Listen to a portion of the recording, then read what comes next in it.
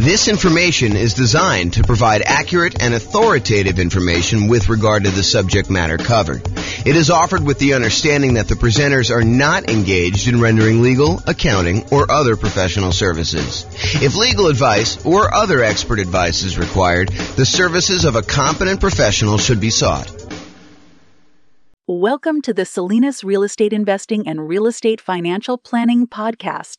Learn all about investing in real estate in Salinas, California, with a combination of real estate financial planning and modeling with numbers specific to Salinas, plus syndicated, more generalized recordings of live and pre-recorded real estate investing classes, not all of them specific to Salinas.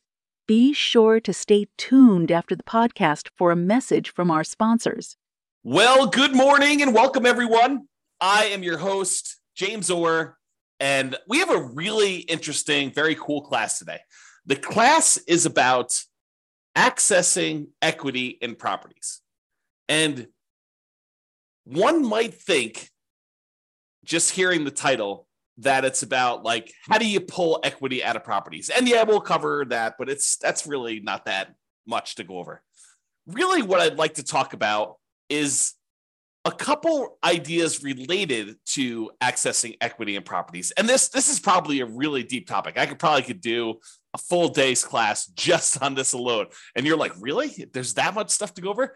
And the answer is, yeah, there probably is a full day's content to kind of go over this. But I will cover kind of like an intro to accessing equity in properties today.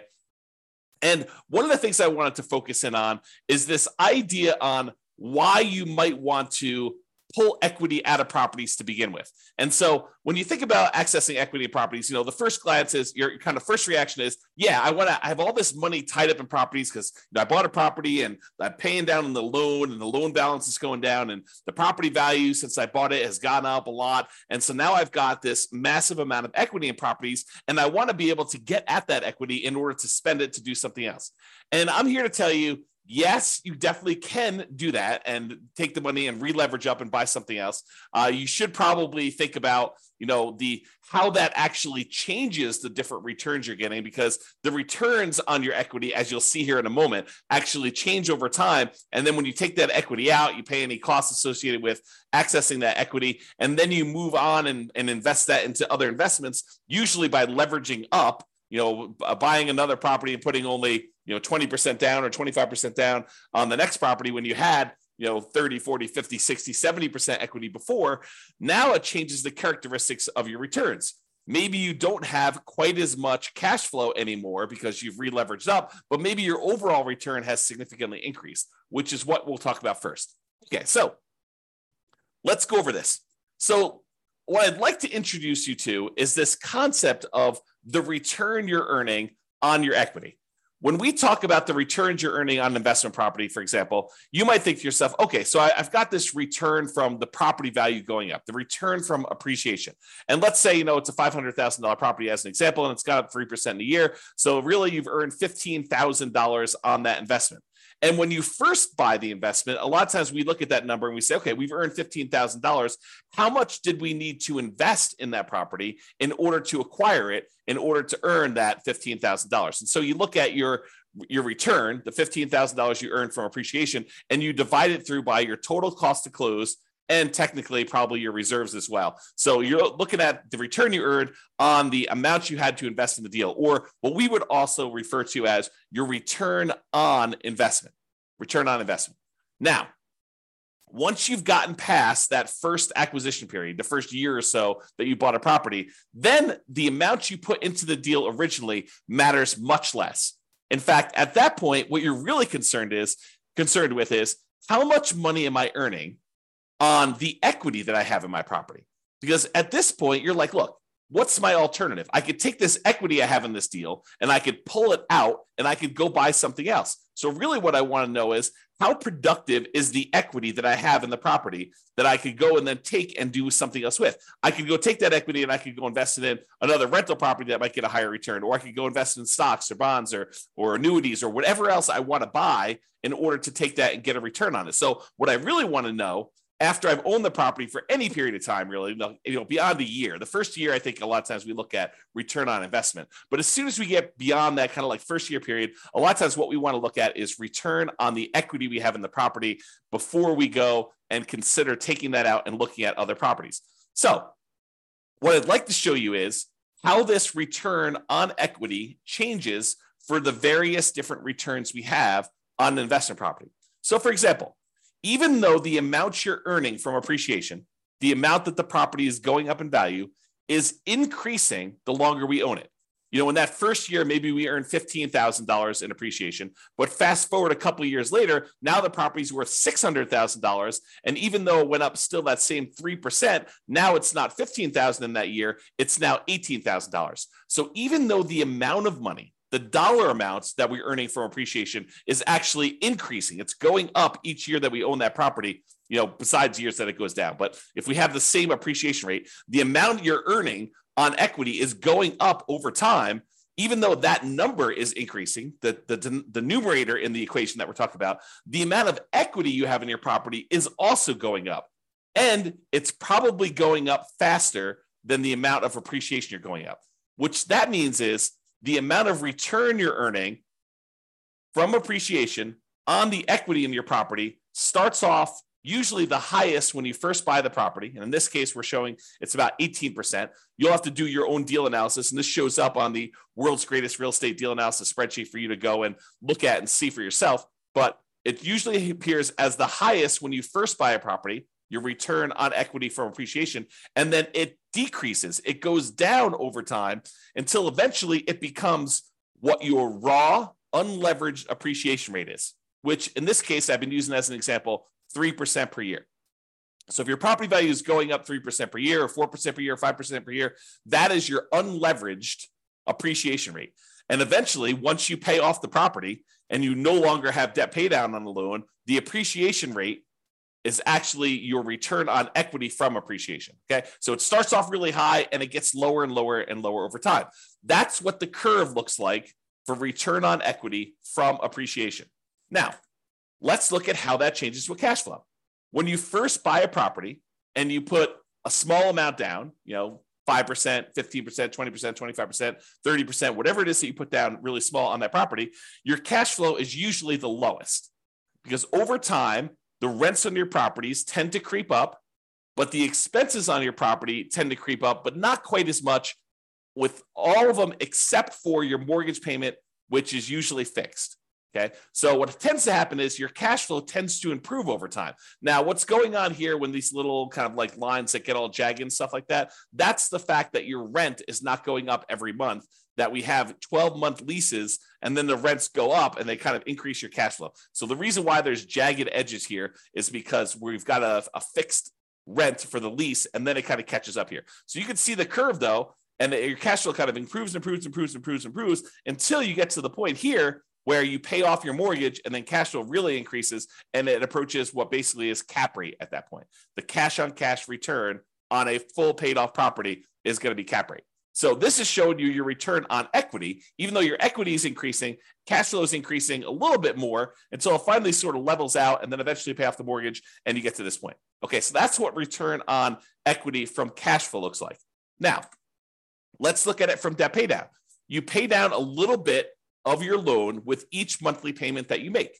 And so the amount you pay off starts off relatively small, but that increases over time. The amount of principal you're paying with each payment actually goes up with each payment that you make. And so the final payment you make, payment number 359 or 360, depending on how you're thinking about it, that payment has more principal part of it than it does interest. In the early part of it, your principal, the amount you're paying on principal is really small, but it increases over time. However, your equity is also increasing. So just like the appreciation return, now the return on equity from debt pay down is also going down. So it starts off a little bit above 10% and it kind of decreases until finally you pay off the loan and you no longer get any return from debt pay down because your loan is completely paid off. Okay. So the return decreases over time. What are you noticing about this so far, right? Like the appreciation return is decreasing. Your cash flow one's increasing and it kind of bumps up when you pay it off. And your return on equity from debt pay down is also decreasing. You can see that what's probably likely to happen is the returns we're getting, the longer we own our property, the return on equity we're getting is tending to go down. It's decreasing over time. The longer we own a property, the lower the return we're getting, which is not necessarily a bad thing, except it's no longer quite the amplified, very aggressive rocket booster type returns that we typically see when we first buy a property.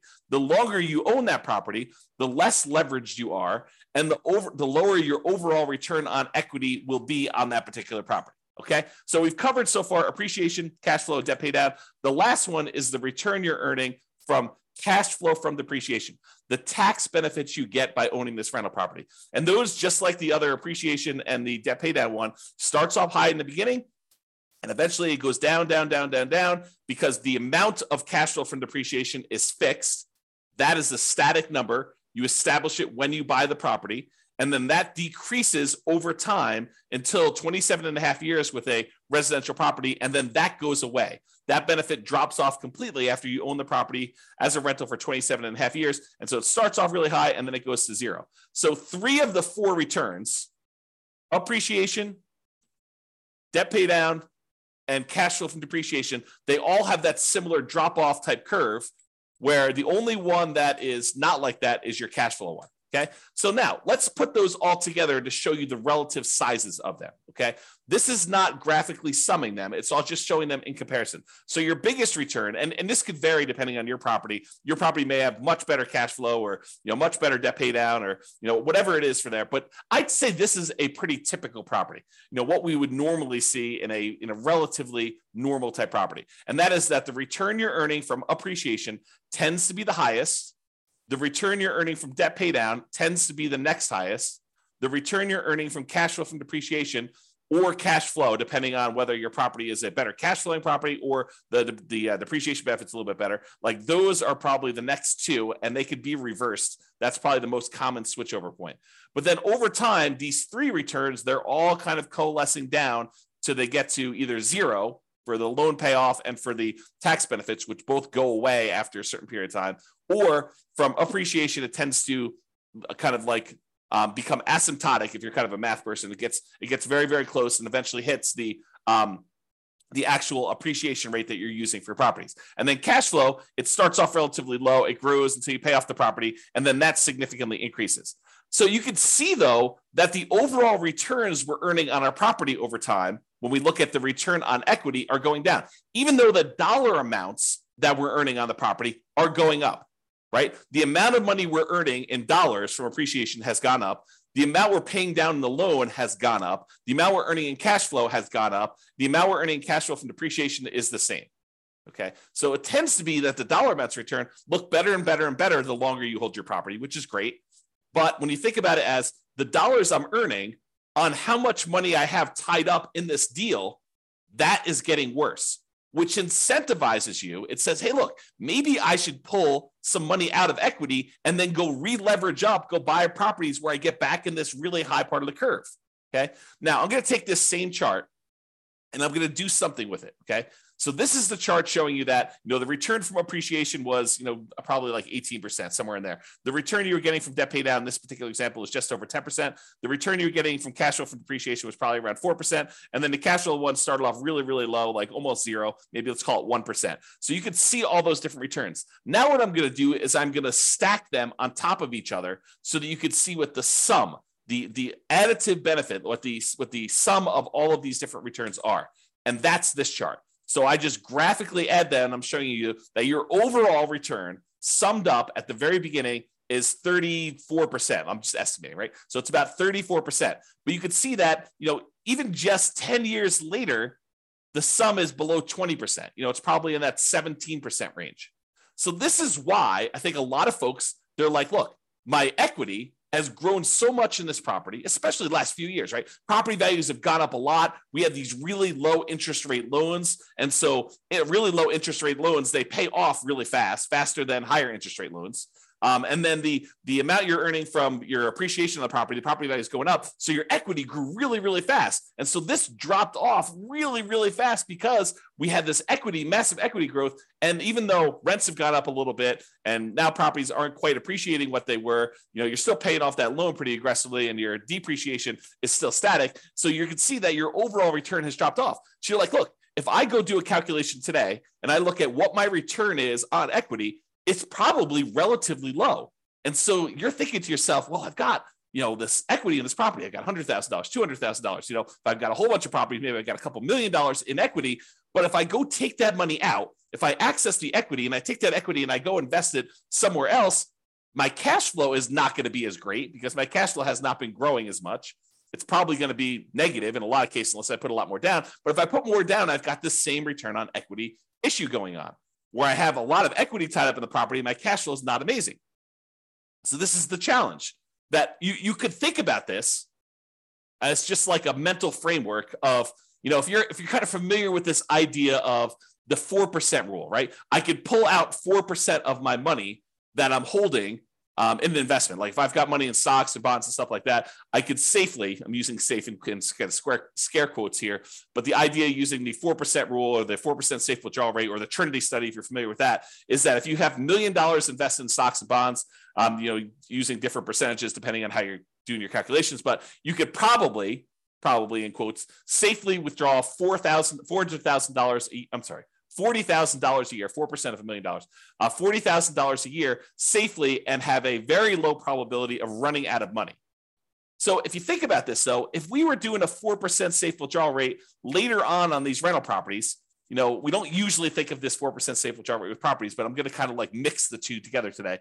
If you were doing that, you're earning, probably about 8% overall return. Maybe your cash on cash return, your cap rate is going to be 5%, and then your appreciation rate is going to be about 3%. So you're earning a similar amount to what you might earn in the stock market, except now you're pulling out, 4% of this instead of the 8% that you're doing.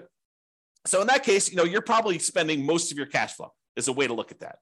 However, if you constantly rebought properties and you were earning, let's call it even 30% per year, and you were only spending 4% of your equity, but every 5 years or 10 years, when your property, your return on equity dropped below 15%, you re-leveraged up, even though the cash flow wasn't there, and you pulled out some of the money to spend.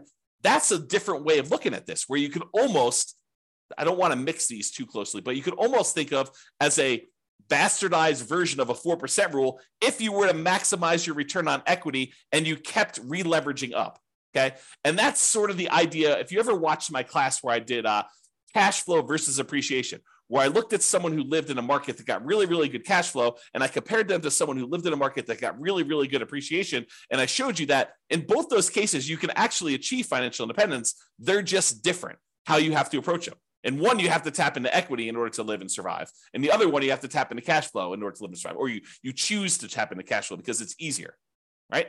So just looking at this, you could see. So a lot of the reasons why people want to tap into their equity is to solve this issue of your return on equity dropping off until it gets very, very low, until it becomes basically cap rate plus your unleveraged depreciation rate, which is what happens here once you've gotten past your depreciation period, 27 and a half years, and you paid off the loan 360 months in. You get rid of these two other returns, and the only ones that are left over is the cash flow and the appreciation one. Okay? So this is the problem that we've kind of like I've been talking about, and why I think a lot of folks are interested in tapping into their equity. I think at first blush, a lot of investors are like, I want to tap my equity because I want money. Right? They think to themselves, I'm looking to buy another property. I want to know where I can go pull money out and then go use that for a down payment. Or I want to sell this off, take the money and invest in stocks or bonds or annuities or something else where you can go and invest in something and get a good return on it. And they may or may not be thinking about this concept of return on equity. But if they pause for a moment and they looked at it, they would say, I think one of the reasons why I want to go and pull this money out and do this is because the returns I'm earning, even though their dollar amounts are higher, the return on equity has actually declined. It has dropped off because of this phenomenon where as your equity goes, the returns you're earning on that equity are actually lower. All right. So we talked about this. Many real estate investors may want to maximize their return on equity to keep their returns high. And really, what we want to do is maximize the returns on what we call true net equity. Because so far to this point, I've just been talking about equity as the difference between the price of the property and what you owe. And that's not exactly true.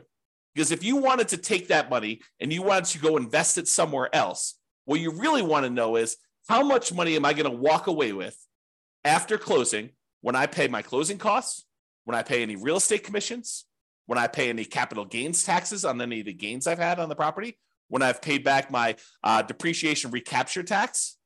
Like all of those things need to be paid off before we actually go and walk away with equity. And if you look at the world's greatest real estate deal analysis spreadsheet, there's a section on there, I think it's in the lower right, where it talks about how much equity you have and then what your cost in order to access that equity is. Because there are costs. There is the closing costs, there is the capital gains tax, there is the depreciation recapture tax, because you have to pay tax on the amount of depreciation you took when you sell the property, and then there's your real estate commissions. And so we got to actually take into account those in order to get at our equity. So if you think, hey, look, my property is worth this and my loan is worth this, that's how much equity you have. That is your like raw equity. What you really want to know is how much equity you have when you pay off all those fees, and it may be significantly less than the amount of equity you thought. Okay? So really, what you want to do is you want to maximize that return on true net equity, because what you're thinking about is what's the return I'm earning on what I would walk away with if I sold that property? Because that's the amount of money you're going to take and you're going to invest in something else that you're going to want to know what return can I earn on that amount. It's not the return you're earning on your raw equity. It's the amount of money you would then get on a return from the money you could walk away with. Because you may have $200,000 in equity, raw equity, but you may only walk away with $100,000 when everything's said and done. And so if you thought you were earning 10% return on your true equity, and now you're really taking only half of that back, you got to earn a lot more on your money that you're investing in something else in order to get that same dollar amount of return. Okay, which is why we think in terms of true net equity. So true net equity is the equity after you pay all the expenses to access it, including closing costs. If you're doing a 1031 exchange, any 1031 exchange fees, any real estate commissions, if you've got those, any depreciation recapture, and any capital gains. And then we show your equity, your cost to access this equity, and the return on equity on the world's greatest real estate deal analysis spreadsheet. I think it's one of the more unique things that we include on our spreadsheet because it is so important. I think there's a lot of folks that think, you know, really what I want to know is when I'm getting into the deal, my cash on cash return on investment, or some people like to use cap rate. So I think a lot of folks are looking at that. Next thing I think a lot of folks look at is what is my dollar amount of cash flow?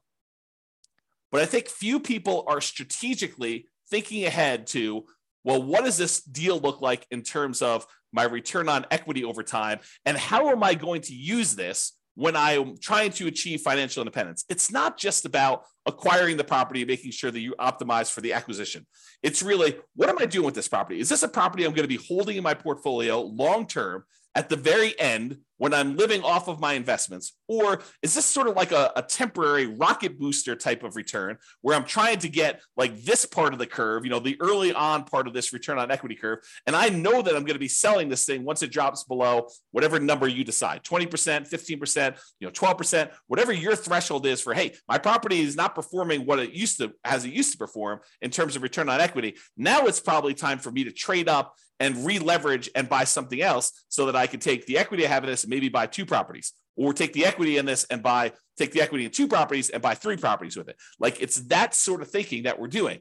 So you need to decide which assets you're optimizing for and what you're doing with those assets when you're going to be financially independent. It's one of the reasons when you use the ultimate financial independence, retire early budget, we have like spots on there for you to say, well, what's my budget now? What's my budget if I have like at my minimum amount that I need to be financially independent? And then what's my ideal? And you can look at how much you need in cash flow or resources invested elsewhere in order to achieve those goals. Then you can think to myself, okay, well, how do I get there? Like, which properties in my portfolio do I have already that I'm going to have at that point? You know, are they going to be free and clear? Are they going to have still mortgages on them? Am I going to re-leverage them up? What properties do I still need to buy? And which ones am I definitely selling to pay off other properties or to invest in something else like stocks or bonds or annuities or whatever? Okay. And that's the thinking I think you need to do. All right. Enough of that tangent, because I get excited about this stuff, as I hope you can tell. Now, there are many other classes, as said, about this particular topic. As I mentioned at the beginning of class, this could be a full day seminar. This whole idea related to equity and return on equity and how all this works with examples and moving it around and kind of comparing, and should I sell my property? Should I go and re-leverage, and how that moves my returns from one quadrant to another? Like all this stuff, it's a full day. Okay. And I don't know if I'm going to do a full day, but it could be a full day. If not, I will do a whole bunch of mini classes like this on different parts of it, and we'll eventually get it all covered, but just realize that's where we're headed. Okay. So to summarize this slide though, that's why some real estate investors will want to access their equity. Now, the slide that you probably thought you were coming to this class for. So how do we do that? And it's relatively simple. You can access equity in a property in two ways. You could borrow your equity, or you could sell to release equity. Okay. So when you go and you borrow your equity, you're doing like a cash out refinance. You're pulling cash out of your deal in order to get some of the equity and convert it into money you have. But you have to pay an interest rate to borrow that money. You know, there's a traditional cash out refinance where you just pull money out and you do that. There's a reverse mortgage where you could pull money out and maybe you don't have any payments on it. Maybe it just accrues. And that's usually for people that are of a certain age or older, and it's on their primary residence. So you can't really do that on investment properties, the reverse mortgage. Or maybe you go in there and use like a hard money loan on the investment property in order to pull that money out. Or maybe you go and you ask grandma or your uncle for a private money loan to loan money against the property you have, and you actually borrow your own equity that way. The other variation on borrowing your equity, home equity loans, home equity lines of credit, or other second liens on the property. And in some cases, you may find a lender who's willing to do like a blanket loan across multiple properties so that you can access all of them in one loan. And then you may have to get special permission to release that property if you're going to go sell it or refinance it or whatever you're going to do. But you have to go and think about that, whether you want to do like one-offs and do a whole bunch of these little onesies, home equity lines of credit, or cash out refinances, or you want to go put like a blanket line of credit or home equity line of credit or equity line of credit across multiple properties in order to do that. So that's the whole borrow your equity side of the how do you access equity in properties. The other way is you sell. Okay, you sell the property and you release equity. You can sell the entire property outright, pay whatever cost you have, any capital gains, any depreciation, recapture taxes, or do a 1031 exchange and not be able to actually take your equity and spend it the way you want unless you're willing to pay, some portion of that, or take that money and then reinvest in another property is what 1031 exchange is. We'll probably have to do a whole class on that. We've got a whole class on it, but I'll probably do another updated one on that. But the idea is you sell your property and then you get access to that. Or one that I don't think a lot of folks think of is you could have a partner come in, invest in your deal or your entire business if you wanted to do it that way. But let's just do a single deal to give you the same idea. Have a partner come in and invest in your single deal. They're really buying part of your equity. You're giving up a portion of your current ownership to get some cash out. And then you could use that cash out to go, because it's yours, to go buy another property and repeat. So the idea is you go buy a property, you've held it for a little bit of time, and instead of you wanting to, kind of like get your property, I lost my train of thought here. You basically get your property and then you sell part of your equity in order to access the cash out, to get cash out of the property, and then they participate in the ownership of the property. They get cash flow, they get appreciation, they get debt paid out, or you could sell off just streams of income, right? You could say, look, I'm going to sell you the cash flow stream, or I will sell you the equity when I go sell this property, give them an option to buy the property, and they're participating just in the upside from appreciation and maybe debt paid out or just the appreciation. Okay, so you could do lots of different things with that. Okay, so that is the accessing equity property. So in conclusion, return on equity tends to go down over time as equity increases. That's this chart that we showed. Okay, so that kind of return on equity drops off. Many real estate investors will want to optimize their return on equity. And honestly, it's probably their return on true net equity. So accessing equity becomes important. Really, the main options of getting your equity are borrow your equity or sell to release equity. Those are the two main schools of thought for how do you get equity out of property. It's not that complicated. I mean, there's probably a little bit of nuance and detail in there, but really those are the big picture ways to do it. That's all I got. Doesn't look like there are any questions. Hope you guys enjoyed class. This has been James Orr. Have a great day. Bye-bye for now. With home prices up, mortgage interest rates up, and rents up, but not quite enough to counteract the higher prices and interest rates, cash flow on rental properties in Salinas is harder than ever. Book a call with the Real Estate Financial Planner to apply our proprietary 88 strategies to improve cash flow on your rentals. See the show notes for a link to schedule your call and improve your cash flow today. If you're a real estate agent, lender, or professional in Salinas that wants to help our real estate investor listeners, consider reaching out to learn about collaboration opportunities with this podcast.